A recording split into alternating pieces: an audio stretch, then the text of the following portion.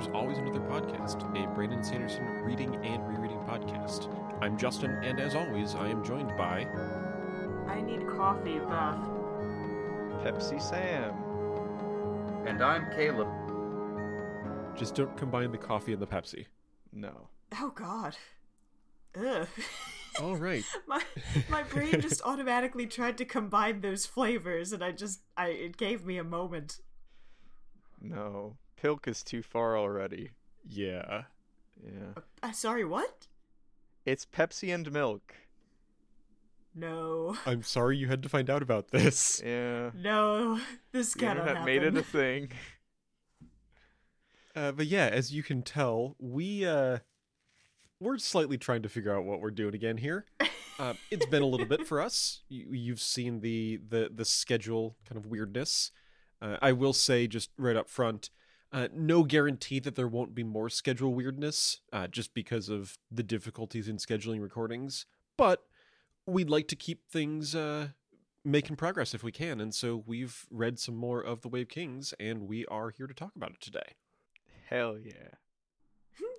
Today we had chapters 31 through 35, which had a little bit of everything. We've had a flashback chapter that I found quite interesting.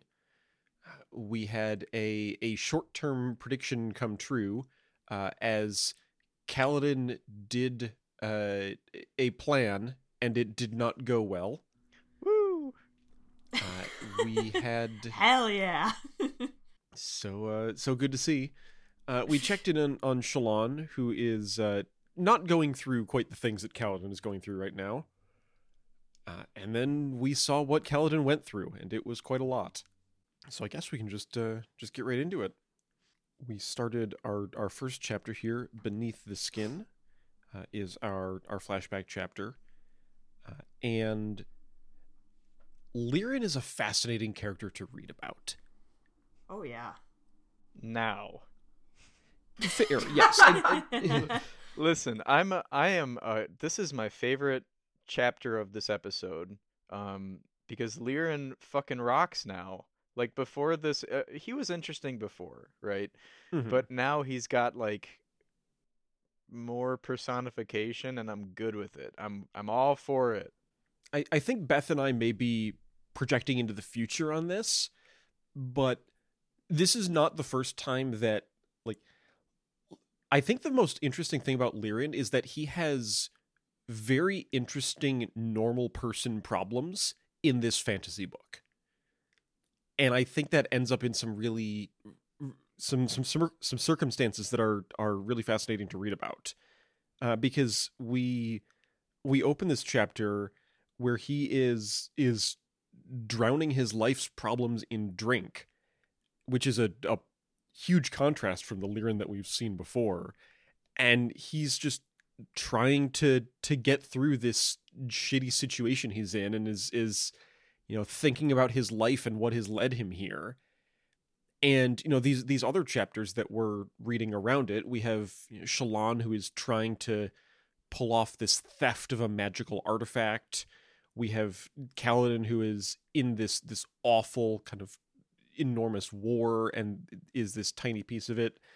And Lirin's problems are he's dealing with people who don't like him, who are in power. He's thinking about his life choices that have ended him up in this place. It's a very small scale conflict, but it's really cool to see it, I think. And it's still like an existential threat to Lirin, but it's right. much smaller than, yeah, you're right, than the other threats that we're seeing in this book. Yeah, it is very funny that I cast the guy who voiced Karth and Kaden from KOTOR and Mass Effect in this role, because both of them are kind of boring characters until they get pissed off, and then you go, oh no, you've got stuff going on. I can get into that. I'm interested in that. And it's the same thing here of, like, so far he's been, a pretty kind father, very understanding. He wants the best for his son, and that's nice. It's great, but that feels like it's kind of it. And then now he's drunk and growing resentful, and he's like, Cal, life sucks. This is terrible. And yeah, it's just it is interesting to see such a different side of him, because I feel like a lot of times when you get these side characters, the tendency is just be like, all right, here's the hat that they have, and this is the thing, this is their personality, and that's what they are, and that's what they do. And I assume we're going to keep getting a good amount of flashbacks, but I figured Liren would not have a massive role in the plot, so the idea that we're getting a very fleshed out character who can kind of vacillate between these moods, and these kind of his own trains of thought, it's really interesting. Yes. Definitely. To close out this whole Caleb and I crushing on this chapter thing, before this, it felt like Liren's behavior was a facade, and it turns out it was a facade. And it's like, it's great. Just like the Jekyll and Hyde musical. Starring David Hasselhoff. It doesn't always star David Hasselhoff. It's just the meme version that caught on, all right? There's some good songs in there. The pro shot has David Hasselhoff. It's the best way to experience it. I also agree that Liren's a good character. I feel like especially parent characters get hit with that sort of like, this is your sort of one role that you will play to a protagonist problem more often. It's more often that a character's parents will just be a little bit flattered to like fulfill some psychological role. So yeah, to suddenly get hit with like, oh no, remember how parents are people too? Like when you grew up and learned that, it feels like we're getting hit with that in the text, which is just really good. Just like Peter Parker's parents in the Amazing Spider-Man series, who were actually secret spies the whole time. Hell yeah. Starring David Hasselhoff. I wish. Yeah, no, Sam, you remarked on how, is Liren putting on a facade, and we see here that he is, but he's also like willingly putting it on to himself. It's not like he's trying to trick people. He's just trying to say like, okay, I'm going to treat this like how I want it to be and kind of hope that it comes out that way. And it's not coming out that way, and he's trying to deal with that. So it's an interesting kind of breaking point here. He's putting on a brave face. Mm-hmm. Yeah. But the things that Cal is thinking about here, he's thinking more about how the townspeople are treating his dad, because it's starting to get a little worse. Things are starting to slip. It's cold because they can't afford charcoal to get heat, and Cal says we have all these spheres that are supposed to be for my education. We could spend them. We have this wealth. We need it. And Liren is insisting that they need to be for Cal's education. But he also explains that Rashon is trying to get them to break and spend these. And Liren is not going to break. He's a principled man. We've seen that in his treatment of his job, of how he'll always treat people. He won't accept payment for it.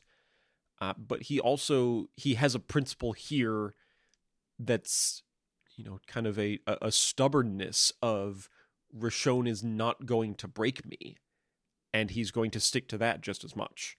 Some cool details in the middle here is just descriptions of things like Liren's jacket or vest being open like flayed skin, which is a very kind of dark image that feels thematically tied with this character that I thought was really cool.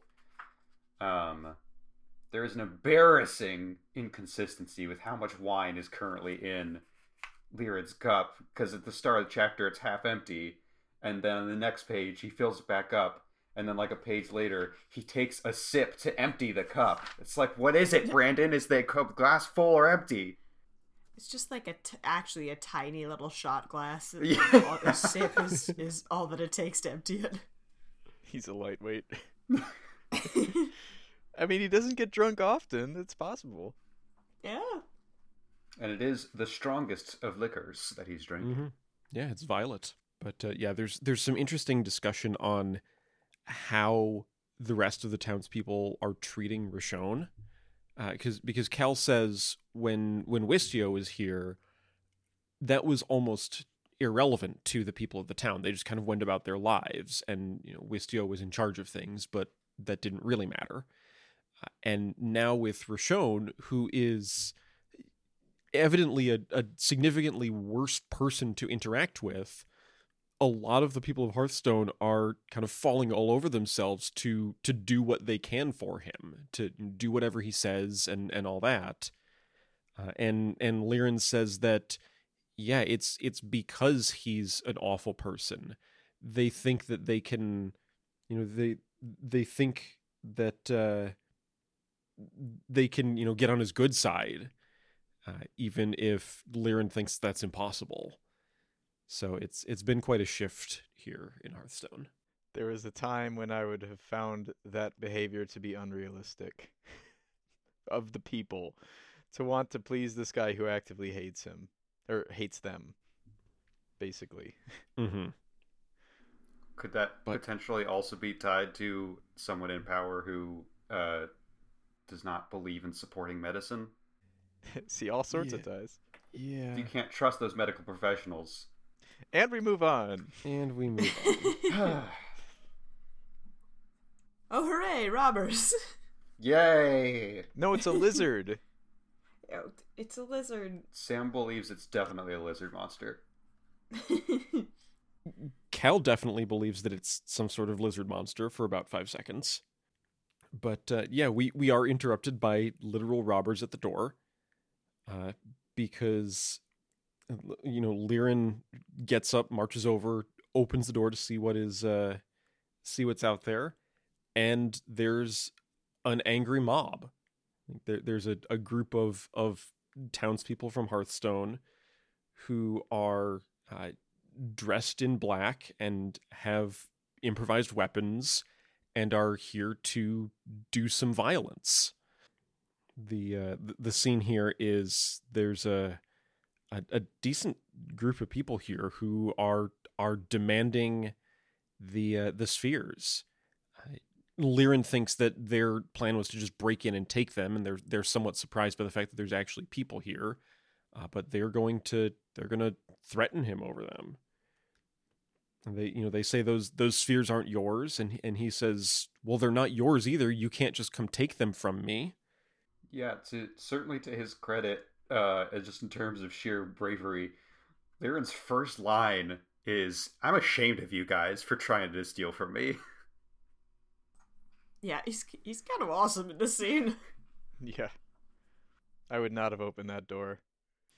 Yeah, I don't know if this is, how much of this is Liren's kind of standard.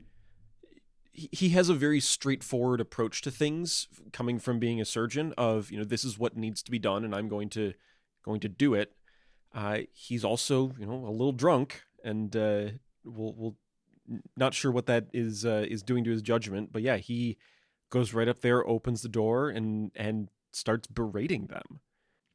And as they're not really willing to budge, he does a pretty spectacular move.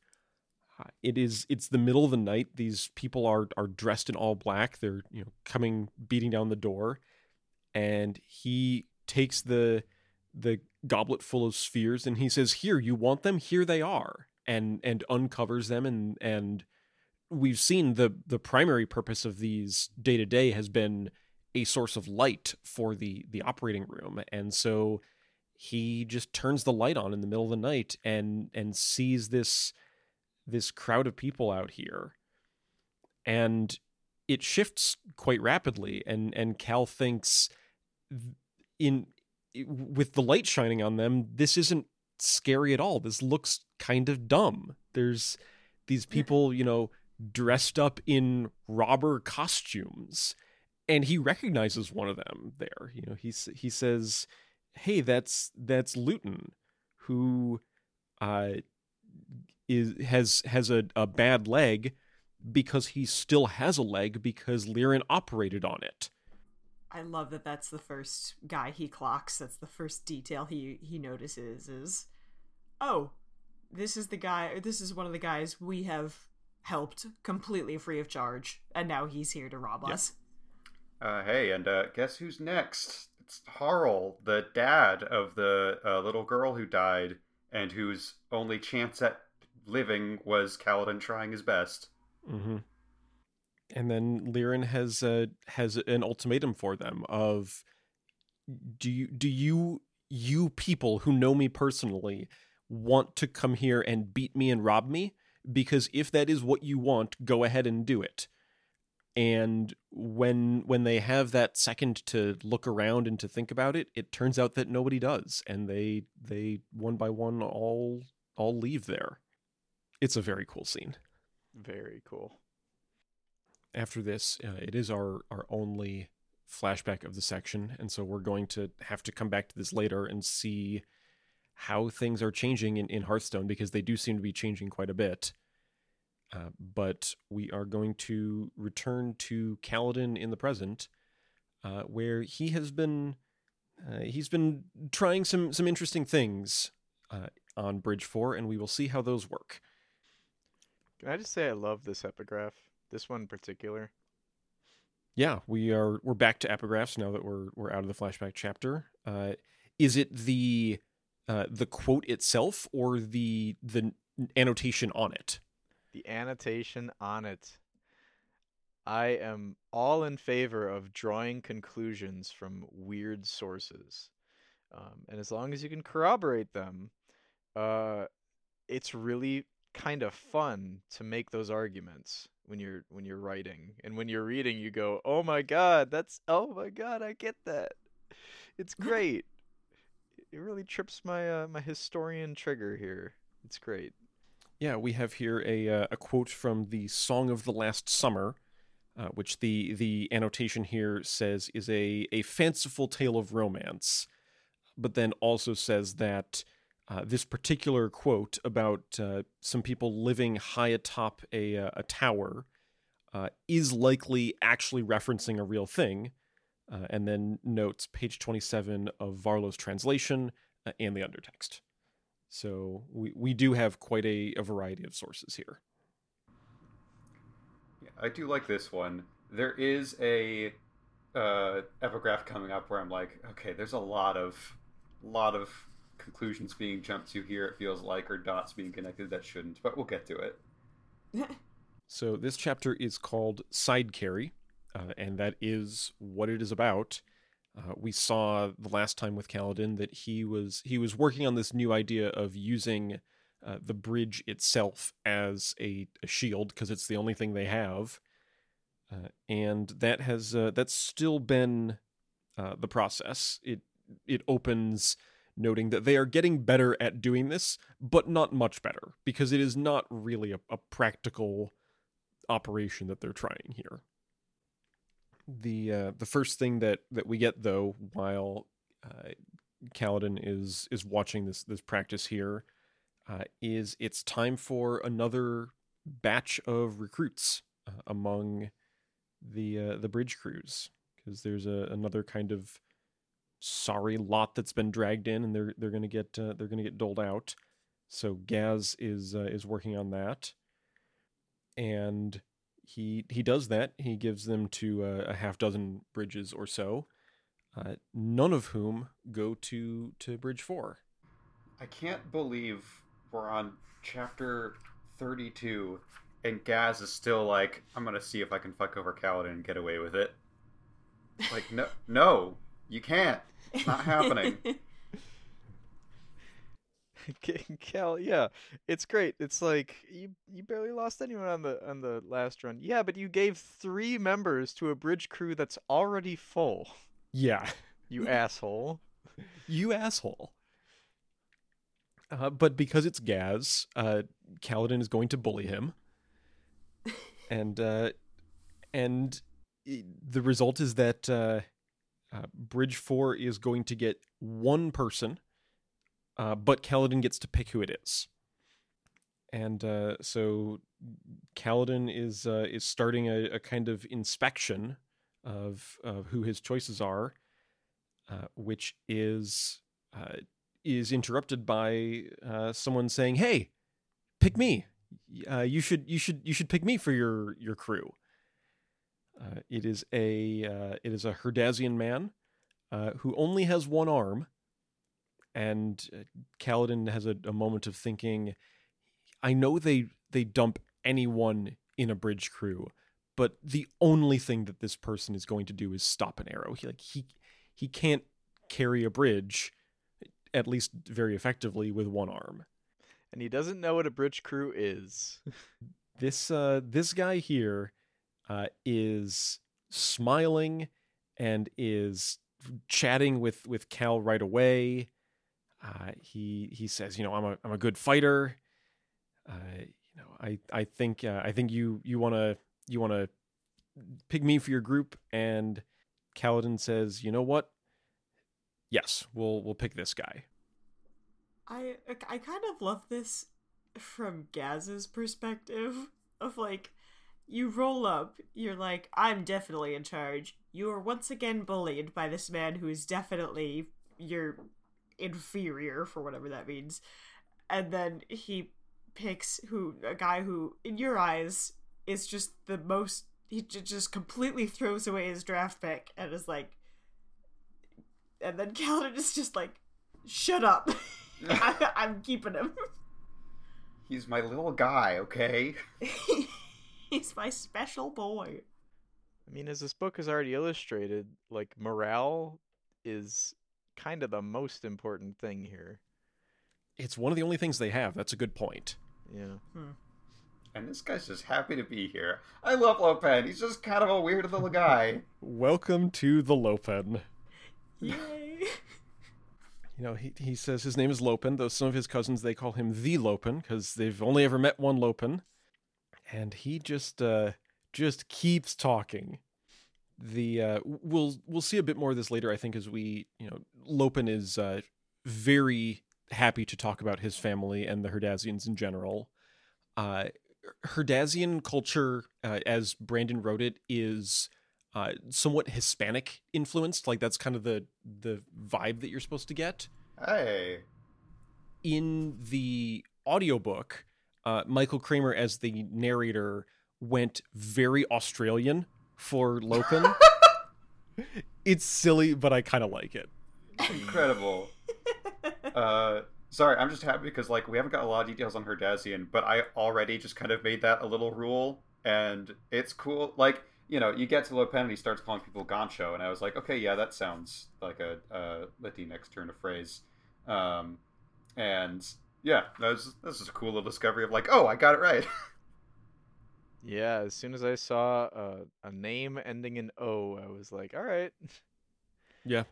Yeah. That's a classic kind of Spanish staple. So, yeah, it is this is what we're going to go with. Lopen has joined Bridge 4, and he's does not know what he has gotten himself into, what he volunteered for, and Kaladin has to explain it to him. The explanation does not get very far because it's time for a bridge run right away, and so this is not really time to do any explaining. Kaladin makes a decision. He has a new recruit who is not injured like some of the others are, but it will be difficult for Lopen to carry the bridge, and so he tells Lopen, get some water skins, get them filled up from the rain barrel, and then come with. So bring as much water as you can for us. And Lopen hears this, and he brings every water skin that has ever been produced. My man commits. Hell yeah. I've got one job. I'm going to do it right. And I'm going to drag these other two people I don't know into it too. Yeah. I think we've mentioned before in previous books on how several of us are fans of the character who is instantly ride or die. And Yes. I think Lopen qualifies here. Oh, yeah.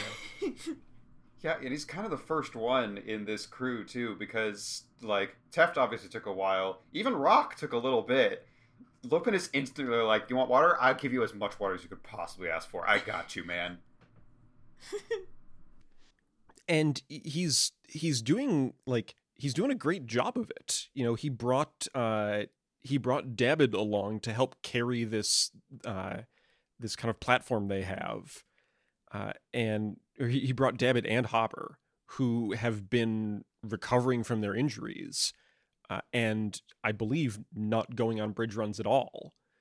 And Lopin has gone, we need to carry water. Those two, they can help me carry water. So we're the water crew now.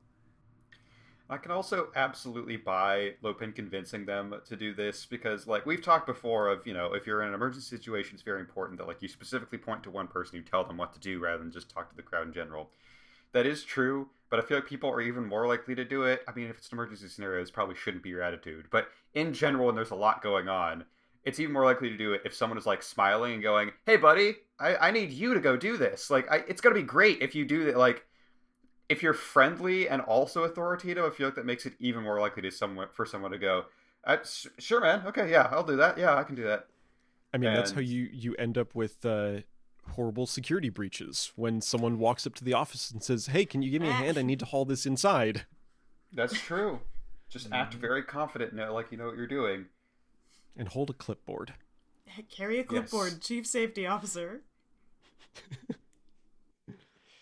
I'm really a fan of have you seen like the joke where they took like what the picture instructions of like what to do in an emergency, and it shows the instruction for that, for like tell somebody to do it, but they changed the text to say step 1, assign blame. Yep.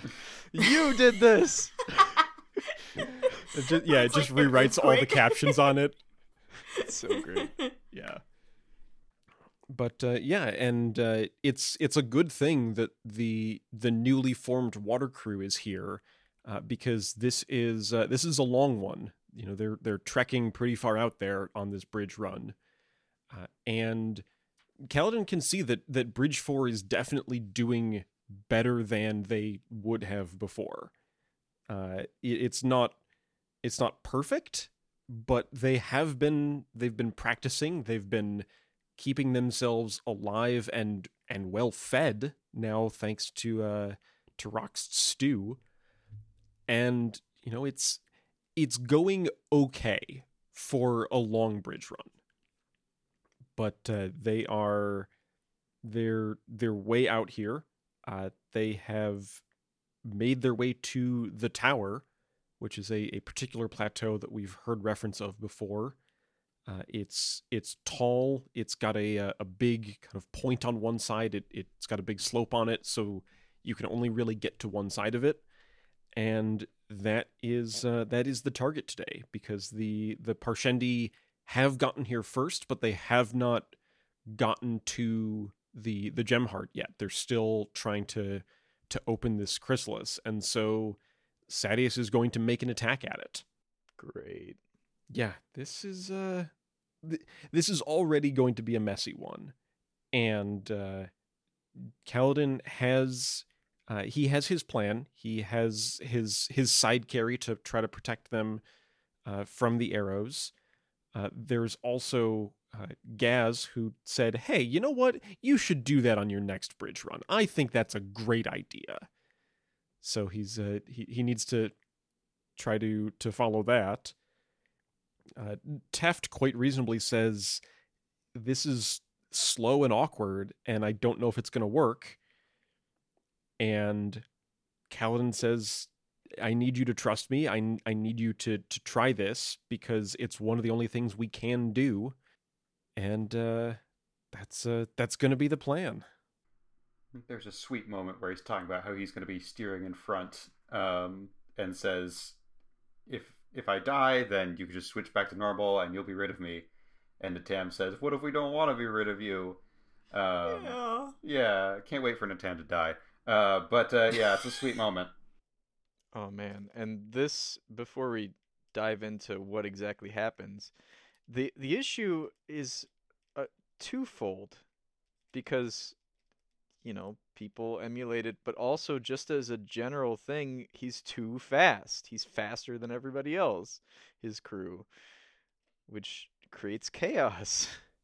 Yeah, Justin, describe the chaos. I will describe the chaos. Uh, we've seen that the bridge crews are not, part of the army and are not commanded as such, but it is a pretty routine operation here where you have a group of bridges that all charge, and they're roughly equal pace because they're all just piles of bridgemen running them. And when things go well, at least most of the bridges get set, and then the cavalry charge arrives right afterwards, and then Sadeas's army shows up, and Kaladin is going to change all of that right here because they're about to try their side carry.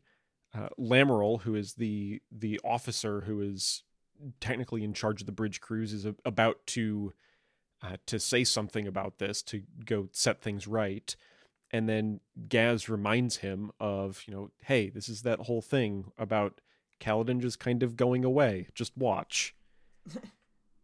And they start their run, and Bridge 4, as we said, they're now better trained than all the other crews, and so they're actually making a good pace, which lets Kaladin start this charge.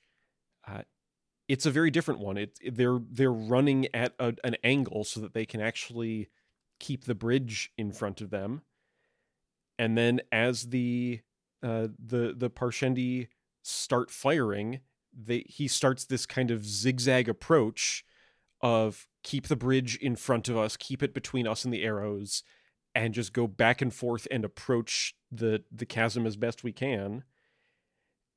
And for a little bit, it works. They get a couple of volleys of arrows that they are able to stop. They're getting closer, and by the last one, the one that he thinks is going to be the worst, the Parshendi have redirected their attention, and Kaladin thinks we actually did it. We stopped the arrows. We still got there roughly on target, and so let's set our bridge. And it worked. It worked. Yay. And I also gotta say, I've been not shit talking the plan, but like talking about how the plan doesn't make sense to me. And I finally got to this chapter, and it got even worse because I was like, "You're gonna be running at an angle," and then they head off to the right first, and I was like, "But you're carrying the bridge on your right. That's gonna be even worse." And then I realized zigzagging is part of the plan to approximate a straight line. I was like, "Oh, it all makes sense. Kaladin's not an idiot. It works." It all works. And then Kaladin looks around at the rest of the army, and basically every other bridge is in complete disaster. Some of them have just taken too much arrow focus because of the Parshendi redirecting. Some of them are trying to emulate Kaladin. They see, they've heard about Bridge 4. They see this plan work. They start doing it themselves, and the whole thing just starts going to pieces. We did it, Kaladin. We saved the city. Yeah, the ups and downs of this chapter are just so effective because, like, you start on kind of an upswing of like, it seems like Bridge 4 is kind of coming together. Even this new guy, like, based on the new sort of culture Kaladin is fostering, like, he can jump right in and help. But then there's kind of a dip where you're like, oh crap, this is going to be a big run. We may lose a lot of people. But then you see, like, oh my god, our hero's grand plan came together. It worked. And then he turns around and the world just drops out. It hurts. It's really good. I do have to say, I understand why Kaladin is like, oh shit, I screwed this up. This is my fault. And I feel bad for the actual bridge crews who all die. There was a significant portion of my brain that was just like, sucks to suck, Sadeas. This is on you because you had such a shitty system to begin with. Yeah, I think that's also fair. Yeah, he failed to foresee that people like to preserve their own life. Right. Yeah, if you're going to, like, this plan depends on the bridge crews. Like we've said before, these are vitally important to your army's strategy. And if you're just going to let them do whatever under the assumption that it won't matter because they're all worthless and interchangeable anyway, then it's all going to go to pieces when someone decides to try something different. It's also, not to get into our theory section so quickly, but like all the bridge crews saw how effective that was, and even though they all died doing it, this is also a cat that you can't really put back in the bag very easily of like, oh yeah, Bridge 4 didn't lose anyone on that run. Now everyone's going to want to do that. Even though a bunch of us just died, like, this is not just one single loss. I feel like it's going to be, oh, now none of the bridge crews will want to run the same way ever again. And Sadius's entire system is going to be upended by this, but we'll see. Yeah, Kaladin is looking around at the battle, and not only has it had an impact on the bridge crews who tried to emulate this and failed, but that has now rippled up to the army, because the first part of their assault is a cavalry charge as the bridges get set, and Kaladin, with his military experience, knows that the point of a cavalry charge is to have this unbroken wall of charge that the enemy can't escape, that they'll be intimidated by. And now that you have this, only a couple of bridges actually got set, the charge is broken up, they can get surrounded and outmaneuvered. So yeah, not only have the other bridge crews failed here, but the whole assault has just fallen apart. And he Kaladin is thinking that, there's going to be repercussions for this once everything is done, and then everything is done in this immediate battle, and Kaladin realizes, well, there may be repercussions right now because there's an army unit on the way to have some words with Bridge 4. And as they are approaching, Bridge 4 is getting ready to do something about this. Like, they're starting to get behind Kaladin's back, and he has to tell them to stand down. He tells Rock and Teft, get everyone back to the barracks. We need to just keep our heads down and try to ride this out, and don't make a scene here. And then Lamoral decides, let's make a scene here. Well, yeah, Lameral's certainly going to do something about it. Kaladin is going to try to keep the rest of the bridge crew from escalating things.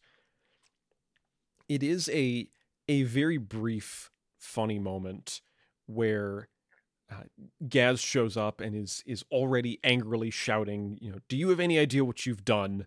And it turns out that Kaladin knows exactly what he's done and spells it out in detail. Still bullying Gaz to the last. Yeah, because he lays it out. He says, I ruined the strategy. I ruined the assault. You're here so that you can punish me right away, so that when your superiors come to punish you, you can say, I've already taken care of it. Which it seems like is exactly what is about to happen, because Gaz just kind of stops. And Kaladin says, if it's worth anything, I was just trying to survive. And Lamoral responds, Bridgemen aren't supposed to survive, which is a hell of a thing to just kind of casually throw out there. And Kaladin's kind of last thing that he has to offer is, he says, don't kill me, because if you kill me, it looks like you were trying to cover something up. And if I'm still alive, then at least I can tell your superiors that this wasn't your idea. So that's all I have. Whereas the more realistic Lamoral probably in his own head goes, I'm a dead man walking, nobody gives a shit what Kaladin has to say. Might as well just fuck him up.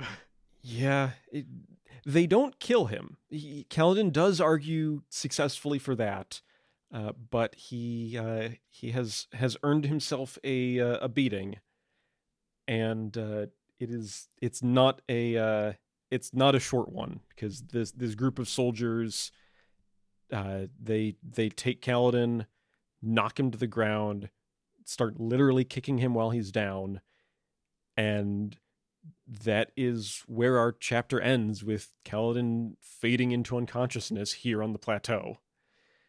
So, yeah, we saw the side carry deployed. It had one brief moment of success, and then everything comes crashing down. To be fair, the side carry on its own was a rousing success. Absolutely. Everything about the side carry worked great. Also, his last thought before he presumably falls to unconsciousness is how his spheres have lost their stormlight again. And Kaladin, I'm begging you to ask about, like, that's weird. Please notice that that's weird, man. And I know that this is just like an artifact of the publishing process, because before we go to our next chapter, we have another full-page illustration. But I really do like the fact that this chapter ends on our edition halfway through a page, and then we have an entire blank page on the other side before we go on. It really does give a feeling of, like, this is the end of a moment here, kind of. Yeah, I will say I was too caught up in the idea of, oh, this page is blank. That must mean I'm about to get a full page illustration. So unfortunately, I did not have that feeling, because I was just too eager to see what pictures we get. All right, well, we do have a bit of a diversion before we see what next hell Kaladin has got himself into. So we'll head onwards to our illustration and chapter 33. All right. Let's take a look at this illustration, which we will learn more about in chapter 33, Cymatics. But the first thing that we get is some cool-looking cities that look like the kind of thing that I would build when playing a city builder game. They look almost like the kind of thing that a city planner would plan deliberately. Or God. Or God. I got some Elantris vibes from this, just having this entire city layout resembling a certain shape. I thought this was really cool. Yeah, no, there's some neat looking patterns. And let's see what we have in Cymatics.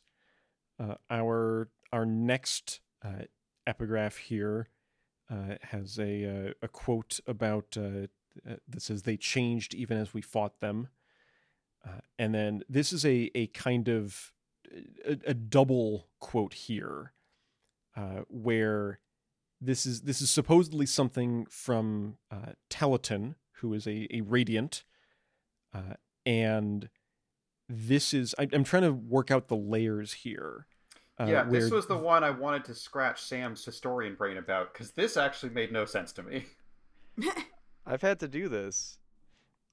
I had to do this in my thesis, because the Spanish burned like every Aztec document, like all of them, except for one which nobody took care of, and they took it to Spain, and it's a mess.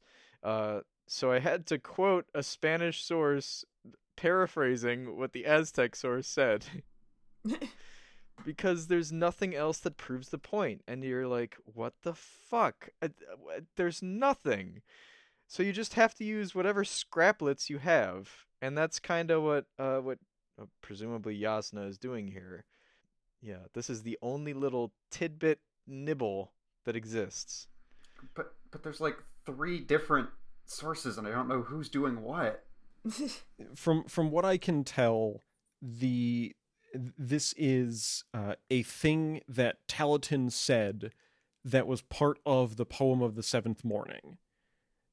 And yes, this poem has been lost, but a portion of it was quoted in Guvlov's work Incarnate, which is something that they do have and is apparently treated as a reliable source. Correct. Those are the layers. Okay. I did not connect that Talatin wrote the poem of the seventh morning, which I don't know if sounds he like wrote it or if he was quoted in it. Yeah, I think he was just quoted in it. What kind of poem quotes people? The Iliad? That's an epic poem, right? Yeah. That's yeah. God, I love the Iliad. I can't defend against that. That's a good point. All right, yeah. Okay. Yeah, my hot take is that the Odyssey kind of sucks and the Iliad slaps, and that's the whole thought. I wouldn't say the Odyssey does not suck as much as the Aeneid. The Aeneid sucked. That's true. But Aeneid is a weird, like, fringe thing that, like, they kind of lump all of them together, but Aeneid's really off doing its own thing. Yes.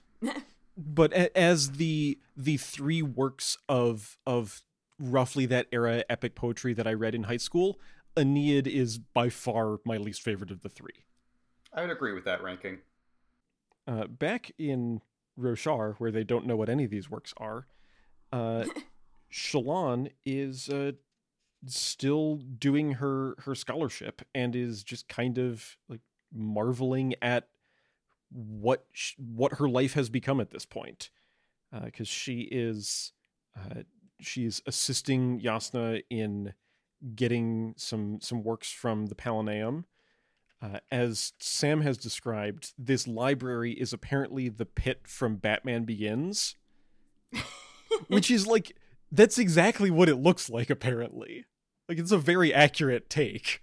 I do also... Wait, I have to ask. Did you mean Batman Begins or The Dark Knight Rises? Because both of those movies do feature pits with a lot of bats in them. It was the latter, The Dark Knight Rises. Gotcha, okay. Yeah, the big step well. Yeah. Yeah, because this is an enormous room that has layers and layers and just shelves upon shelves of books. So it's quite the space. And Shallan is mostly here just helping Yasna retrieve various texts that she's looking for. But apparently Shallan has also been has kind of had some room to do some of her own studies now. So that has been quite a lot of fun. Nice. She does bemoan the fact that most people can either write or draw and can very rarely do both, to which I would say, Shallan, there's this series called Berserk. You really got to get into it. It's just absolutely fantastic. But yeah, she is getting distracted by this wonderful scholarship and has to kind of recenter herself on, I am here to do a crime. Let's keep that in mind. And that's getting harder and harder to stay focused on because there's so much scholarship to do. And there's so much bathing attendant duties to do as well. She has to wait for just the perfect moment. She can't possibly leave that. It's a very important post. So yeah, it is an interesting circumstance that she is in. It's very different than the one that Kaladin is dealing with. So it's quite a contrast. So Shallan has kind of two tasks here. One is she is currently retrieving some books for Yasna. This is something that it helps Yasna because then she doesn't have to do it herself. It also apparently helps Shallan because we get some world building here where the filing system that has been devised for the Palanaeum is apparently becoming popular as a kind of a standard. So Shallan is learning her library archiving systems here. The other benefit is that in this enormous library that has room for people going around everywhere and not running into each other, Shallan can get a moment of privacy to work on her other task, because stealing the Soulcaster is only part of what the Devar family needs. They also need to be able to use it. and especially with Luesh out of the picture as well, that is a problem that needs solving. And so Shallan has been doing some drawings of Yasna soul casting, and so she's going to be kind of studying these and seeing if there's anything that stands out that might help them actually use it. But there's not a lot of information that she's been able to get. We get a little bit of information about essences, which I think have been like name dropped briefly, but now we start getting specific ones, and it's I hope we get the full breakdown at some point because there's a lot happening. Like vapor, probably tied to water. Spark, maybe like electricity. Lucentia, no fucking clue. Light is my best guess. And then you have Zephyr and Talus. Zephyr, I assume, is like wind and air. And Talus, very grateful to have been playing Tears of the Kingdom recently. Hell because Talus is the name of the big rock monsters. And Talus is tied to stone and earth. And it's going to be easy for me to remember that because I see Talus and I'm like, big rock! Here you As I go. wrote in my notes, there's a bunch of elements. Shallan only cares about Talus because that's rocks. Because that's the ones that they need to focus on. She does not need to make paper into fire. But that is cool. Not light paper on fire. Turn the paper into fire. That was weird. It's like, ink surely is more efficient, because if you're using fire, doesn't that risk the paper being set on fire? It's tiny fire. Just a little fire. As a treat. There's also the kind of casual maneuver of turning the glass of wine into a solid chunk of crystal and then just using it as a paperweight. Yeah. She's just flexing at that point. Apparently. But Shallan also says that a lot of these are moments that Yasna has kind of lost track of things and probably forgotten that she's even there. I love that, like, the mundanity of make insta paperweight, though, because I often thought about how useful it would be to have telekinesis, if only so that I could have my clipboard floating next to me at work and I have both hands free instead of being one-armed most of the time. Just, these are the things I think about, so I feel seen by this. That's fair, although, you know what I think when I think Yasna needs a paperweight to hold a paper down? I think, Yasna, your full-time job is looking at books. You know what books can do? Hold paper down. What? Something else that Shallan can do with the privacy here deep in the Palanaeum is look at the Soulcaster itself. Because she still has the one that her family has. She keeps it in the pouch in her sleeve, and is kind of ready to make the swap if she can. And she's giving this a good think as well. The one that they have, it broke. That was kind of the origin of the problem, and they had it physically repaired. And she's looking over it again and trying to see, is there any way that you can tell that this was broken and now repaired? And it seems like they might be able to get away with that because it was very well done. But it still doesn't work, and so that's kind of the big issue at hand. She is shortly interrupted, though. Is not able to think about this conflict of, can I steal from Yasna, as I'm beginning to enjoy this position so much? Because somebody's approaching. It turns out to just be an Ardent who is walking nearby to find a book. But Shallan, almost jumps out of her skin and thinks, I would be such a terrible thief, as she is so nervous at just this. So she does get back to her task.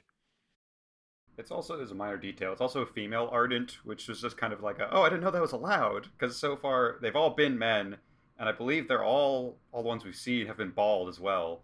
And so I was just kind of picturing monks for all of these. So it's mentioned that it's female Ardent. It's like, oh, cool, all right. The female Ardents also, Justin, they also shave their heads, right? Am I making I don't that up? remember. I do not remember. They'd better. It's discrimination if they don't. I'm sure we'll find Where out. is the equality? Let's briefly digress here To the copper mine. To the copper mine. Yeah, I'll go too. Wait. Oh no. No.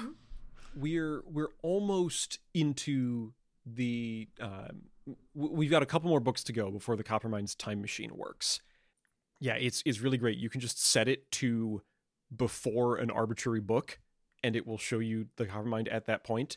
But I think the earliest you can go is either just before or just after Words of Radiance. So we're not quite there yet. It just says that many of them shave their heads. Yep. Many Ardents have shaved heads, and men often have long beards. But not the women. That's discrimination. So, back in the Palanaeum, Shallan's task at hand is to go get a particular book, this political theory book called Dialogues. Shallan has also noted that one of the books that Jasna was using before, Shadows Remembered, is also in this section, and so she's gonna go take a peek and see, because she's still trying to figure out what Jasna is working on in particular. So she finds this book to try to get some info, and it is a collection of children's stories, which we've talked in this chapter's epigraph about how, and the previous one about how you need to go to whatever sources you can find when necessary. But Shallan finds this one to be a very unusual pick. Yeah, it's basically scary stories to tell in the dark. Right. Which, by the way, was published in 1981. I didn't know it was that old. I'm talking about Shadows Remembered, by the way. Shadows Remembered, 1981. 1981. Got it. Okay. Actually, much more recent than I expected, but yeah. Yeah, she asks herself what kind of truth could she find in stories told to frighten children. Sazed would be so disappointed that you even asked, Shallan. I wonder what Sazed would think of the Palanaeum. Oh, he'd be in heaven. Oh. And now he is in heaven because I was he's going to say, I think he is. Yeah. He's God. He's like double the god, twice the fun. But yeah, that was an unusual thing to find. But Shallan does have to wrap up her tasks, and so heads back to where Jasna was, where they were going to meet, and Shallan could hand off her work. Jasna has not arrived yet, but we do have the return of the familiar face of Brother Cabsel, who has stopped by again to try to talk to Jasna again. And Shallan is she's not frustrated at this repeatedly happening, but she is at least raising an eyebrow at it. Of you're back again. You know, I don't think it's not going well so far, but you know, you do you. It's great that apparently he feels ashamed that he was snooping, which is better than I thought it would be. Because I thought it was just like, oh, nobody gives a shit. You can look through possessions, you can break into fucking alcoves. Doesn't matter. But apparently they at least feel shame that they're snooping. Yeah. He slams the book closed. There's also a bit of a dance going on here of Capsule is back again to try to talk to Jasna again. He has brought a gift, a basket of bread, and Shallan says, "I'm not sure if the bread is going to be that convincing. You know, maybe if you had some jam." And he has some jam. At which point Shallan says, "You know, I have said that Jasna does not like jam, and yet you have brought bread and jam a number of times, a thing that I have mentioned that I like." So Capsule says, "Yeah, it's a bit obvious, isn't it?" She's raising an eyebrow, all right. Twice. In rapid succession. But yeah, he did bring jam. Shallan says, you must be afraid for my soul, hanging out with Yasna for so long. And he says, yes, exactly. That must be what it is. But we do have bread and jam, so let's eat. Hell yeah. Let's eat and talk about how dumb horoscopes are. It's called the Barnum effect. Yeah. Yeah, we have Capsule is talks about how apparently enjoying Simberry jam, which is what he's brought, says something about a person. He says, yeah, people studied this. You work in the Palanaeum for a while, you read all sorts of interesting books, including one called Palettes of Personality, which he says, yes, is a real book. That's the real title. And says, yes, apparently your choices in food and your preferences in flavors will tell you about who you are as a person. And yeah, Sam, you mentioned the Barnum effect, which I believe is that where like you can say a description that is, it feels very specific but is in fact very general, and literally every person will say, yes, that sounds like me. Mm-hmm. It's the Barnum effect.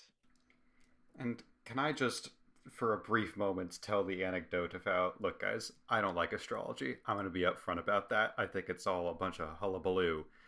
And at one point, I was talking to someone who's really into it, and I wasn't trying to like ruin their day, but I was like, yeah, I don't really buy it. I just think that like you can just say anything that describes anything, and that'll be it. And they say, well, what are you? And I go, I'm a Sagittarius. And the response was, oh, I wouldn't have thought you were a Sagittarius. And I go, yeah, that's because it's all bullshit. Yeah. It's all made up. And then the response was, oh, well, now that you say that, I can definitely see it. And I'm like, fuck off. Shut up. But yeah, some of the other things that Shallan has heard can tell something about a person are the day she was born, or the position of Ton's scar when she was 7, or numerological extrapolations of the 10th glyphic paradigm. And she says, I think, everyone's a little more complicated than that.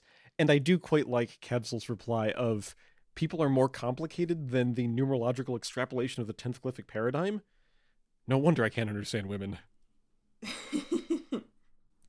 But yeah, they do get kind of directly to the Barnum effect there, where Cabsel says, the book says you're spontaneous, and sometimes you're spontaneous, therefore it's right. And, because it's right about everyone at least a little bit of the time. I like this whole interaction. It very much feels like these two are on the same level of sort of clever, twisty wordplay. It's just enjoyable. Yeah. Yeah, there's a whole bunch of banter about, Shallan says, I've nearly forgotten the outdoors because I've been in here for so long. I think Yasna lives off of dust. And they go back and forth. At one point, Capsule says that hyperbole is a real bastard to spell, and then apologizes to Shallan and to God. Yeah, Shallan is talking about her studies and her work here, and says that Yasna isn't harsh. She's devoted. Also kind of expounds for a bit on Yasna's many qualities. Shallan girly, we weren't asking. and yeah, Capsule says, she's supposed to be quite the person, except for, the heresy. But and it kind of comes back to Earth a bit, because Shallan is saying, it's not like Yasna is trying to preach to me or convert me. And Capsule seems to be genuinely concerned about Shallan's soul, for lack of a better term, about her standing in the greater world. Wants to make sure that he's doing what he can.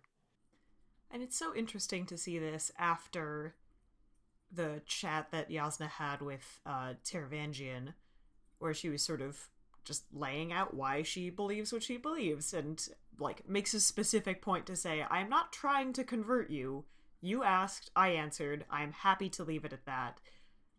To contrast that with this popular perception of like, she must be corrupting your mind, this evil heretic.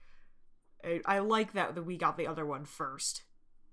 Capsule does have a more direct proposal as well, which is you should consider. He suggests that she could join his devotery, which we've seen these kind of like subdivisions within the church structure, and she says, if I've already committed to the devotery of purity, and he says, well, you can switch, and she says, well, you're not. I thought you weren't supposed to recruit people. And he says, yeah, but we do, so I might as well try. It's funny that her dad picked the devotery of purity. It's a weird, complex word. Did he pick it for the whole family? The whole shitty, terrible, abusive, misguided, to put mildly, family? Yeah, those bastions of purity, the Devar family. All of them just normal, cool people. Yeah. With a family crest that really should say lie, cheat, steal. And we do get some expansion on both the devoteries and also the idea of the calling, which we heard previously with Adolin and his dueling, but now we hear more of an explanation from someone who knows a bit more about it, which is nice to see. I also like that that Capsule has an opinion on, maybe if this had happened earlier for Yasna, where he points out that some of the devoteries tend to push women away from studying, the kind of deep and complex theology, and leave that study to the men. And he says, that's a real shame. If we had, if someone like Yasna Kholin, someone that intelligent and that insightful, could study the things that we are, that would be good for us and good for her, he thinks. And that it's a shame that maybe she was pushed away from that. And I like that that kind of look back that he has. It's the Devotory of Insight. I found it. There we go. Okay. As Capsule is talking about how the things that he wishes he could have or still wants to show Yasna, he says that he has a proof of the existence of the Almighty that he wants to demonstrate. And Yasna is still not here yet, but Shallan is intrigued and says, well, I'd like to see what this is, and says, I'm not doubting, but I am curious to see what kind of evidence you have. So he has some things to show. The first thing that he has is a full page illustration, which is the one that was at the beginning of this chapter.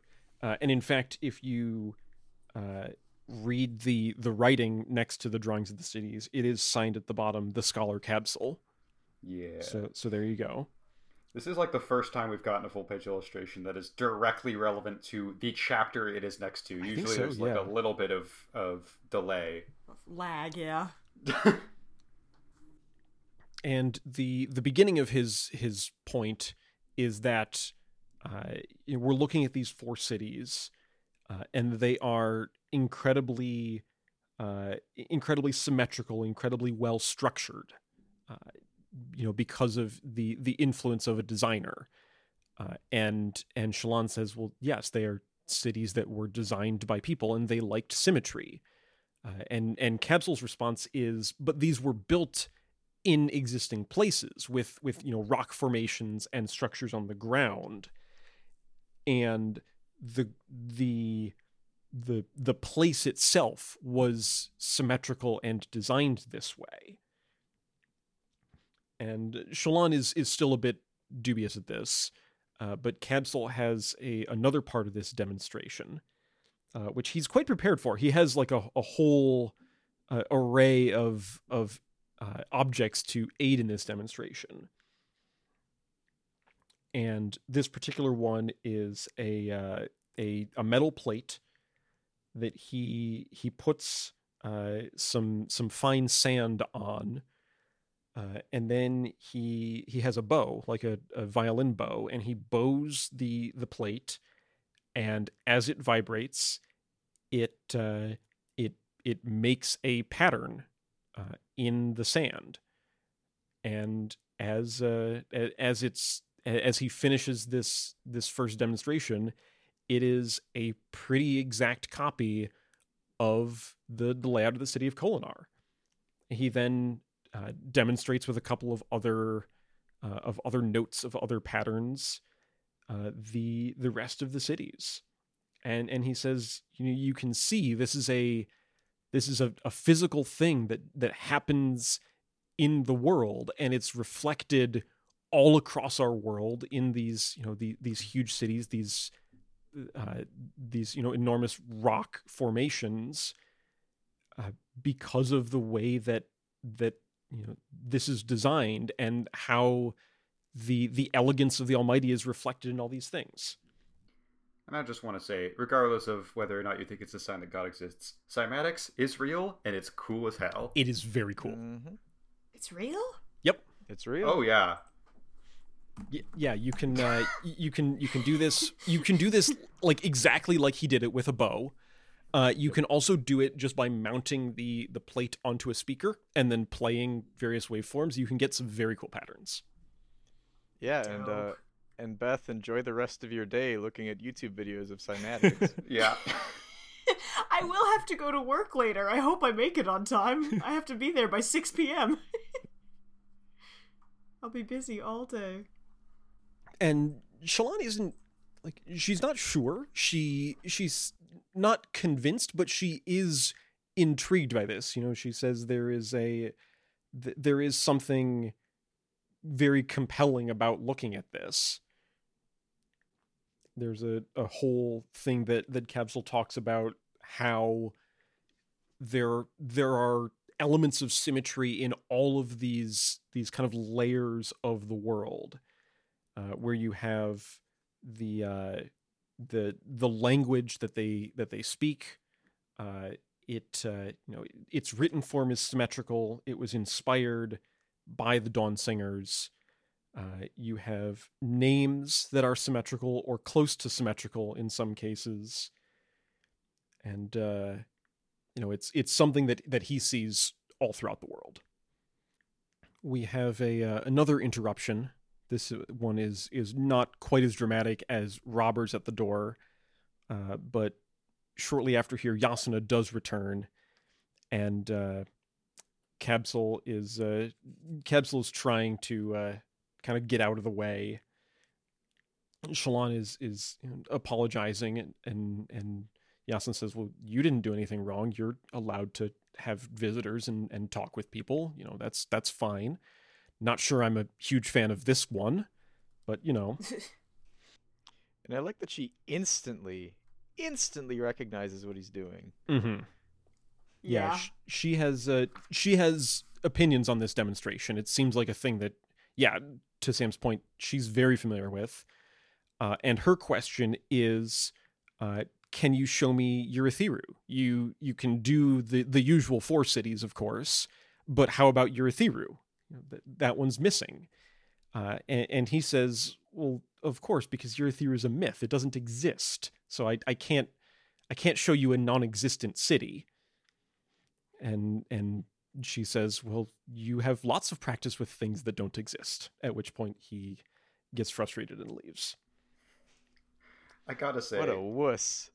Well, okay, there's a couple things happening here, because one, Kabsal has been itching to get a meeting with Yasna since the beginning, and I don't know if this is him giving up, but he finally has his chance, And, like, I know she's probably going to say, I don't want to talk to you right now. But he doesn't even try. He's like, oh, Yasna's here? I guess I'll leave now. It's like... Bye. Like, yes, I know there's, like, flirtation and stuff happening. But purportedly, the only reason you're hanging out with Shallan is so that you can talk to Yasna. And Yasna shows up and he goes, all right, I'm out. Like, dude, what are you doing? But then on the other hand, it's like, yeah, if I said, hey, look at all these underground networks and they're identical between New York and Chicago and Los Angeles and all of these cities... And then someone came in and been like, well, yeah, but does it match up with the fallen city of Troy? I'd be like, no, that's a different thing. That's not the same thing. Like, Yasna's been a very good debater up until now, and this counterexample is, like, really just comes out of nowhere. It's like, no, that's a completely separate thing. Yeah, it's interesting because I'm not sure, because the thing that Yasna says right after, as Shallan says, that was really rude. And it sounds like Yasna is kind of playing this up of, she has a reputation as, the famed heretic, and is kind of giving Kabsal what he came looking for, but also was really rude about it. So, it's not great. Also, I'm realizing if Urithiru is a myth, I'm guessing we don't have a map of it, which means conceivably, maybe you could make it with cymatics, we just wouldn't know. He just plays a random note, it's like, here. There it is. There it is. Prove me wrong. A featherless biped. But, a kind of rapid series of twists here at the end of the chapter, at least for Shallan, when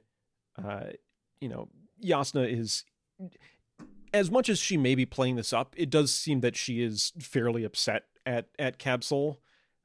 Says, no, of course not, he was just trying to turn my ward against me.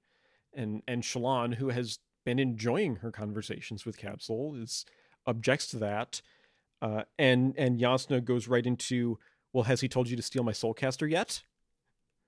Which is a big scary moment there for Shallan, because Yasna's wrong. No. Yeah, he hasn't, but that's a little too close for comfort there. It feels like the reaction is just the Metal Gear Solid, like, exclamation point appearing over her head. See, if Yasna had any experience in this at all, she would recognize, now I have a fucking patsy. Yeah. Oh, yeah, I was going to save that for theory section, but, like, yeah, it's very easy to now blame a stolen soulcaster on someone who Yasna thinks is trying to steal the soulcaster. Mm-hmm. Yep. I've got that in theories, too. We'll get to it. Nice. But, yeah, as we conclude the chapter, Shallan calms down for a moment, says, answer the question that Yasna asked. No, he hasn't. He has not asked to steal the soulcaster. And Yasna just says, yeah, he will. I have experience. It's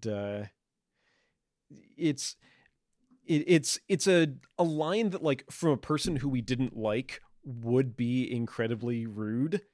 But Yasna says, this isn't about you. It's not about your soul. It's about me. And Shallan says, that seems awfully arrogant. And the chapter concludes with Yasna saying, only if I'm wrong, and I'm usually not wrong. Heading back to Kaladin for our last two chapters of the section, which are both kind of linked. We have a connection that's made not from the chapter Cymatics to the chapter Stormwall, but from Cymatics to our epigraph here, which does mention Urithiru. The quote is just the phrase, I walked from Abamabar to Urithiru. And then there's a bunch of notes on this that say these two other sources say that Urithiru was inaccessible by foot. So either they're wrong or Noadon was being metaphorical when talking about walking to Urithiru. So it's Noadon, interesting to say? see. I did say Noadon. Noadon, you say? I did. It's a name we've heard before. Wow. It also just says in the epigraph that's from the Way of Kings. Yes.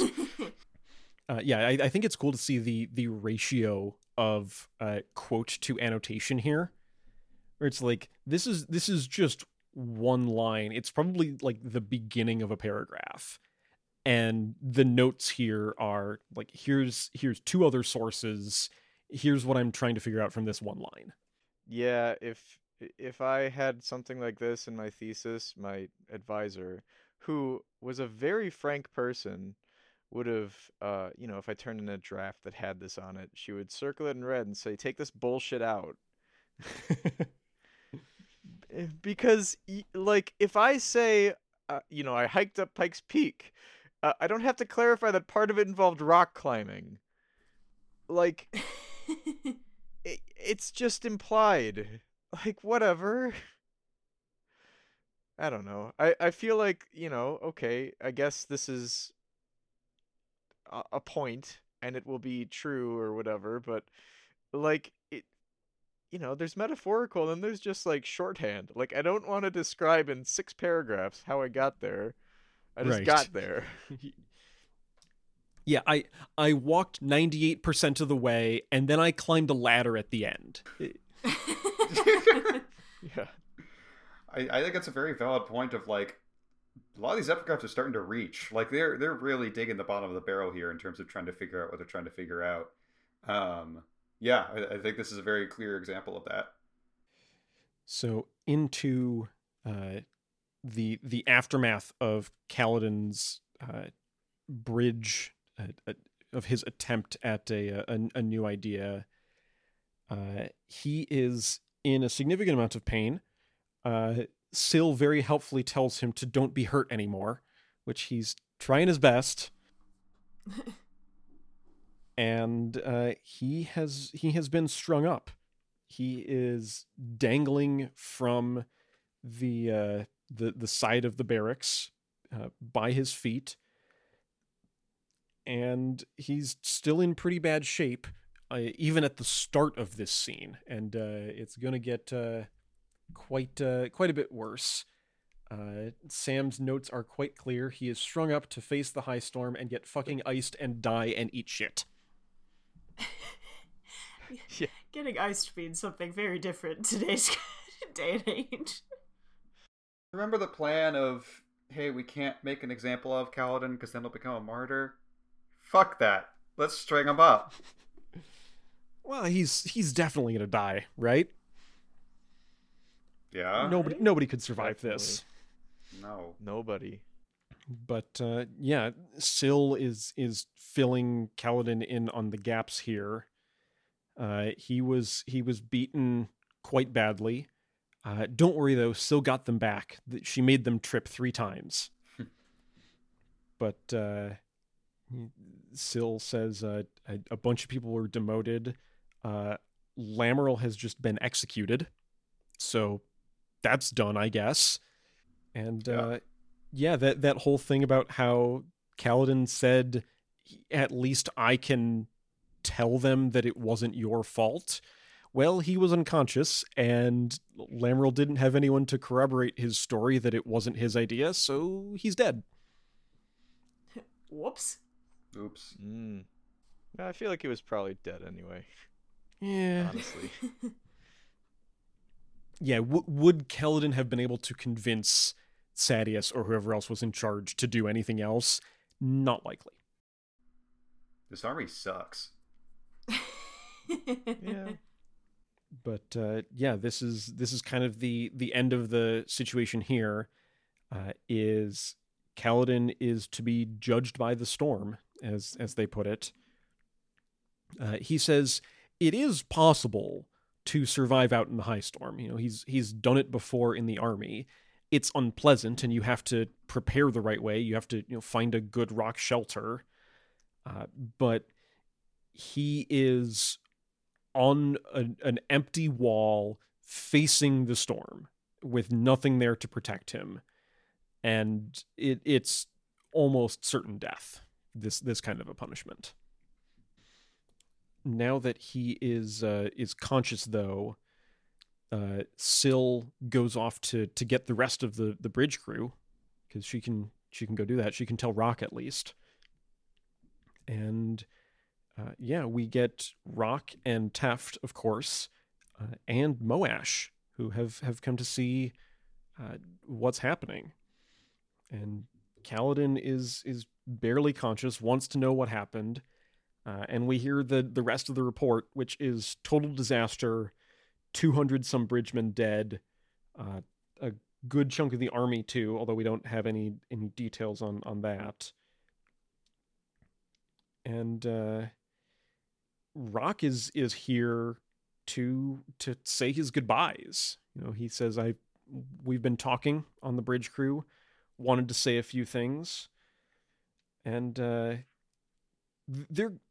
good things. This is a moment of some hope in this bleak situation, where Rock says, we're going to keep this going even after you're gone. We're going to keep the stew and the fire. We'll keep Bridge 4 what it is. I like to picture Rock clearing his we have something we want to say, and then taking out a piece of paper and like a folded piece of paper and unfolding it and clearing his throat, and then reading this very short statement. Yeah. And then folding the paper back up neatly, putting it back in his pocket. Smudged. Yeah. And in particular, Rock doing this, because we've established he's 7 feet tall and this big burly guy. He's like, I have a message from everyone. But yeah, no, I mean, it's hang on, let me get it. Yeah.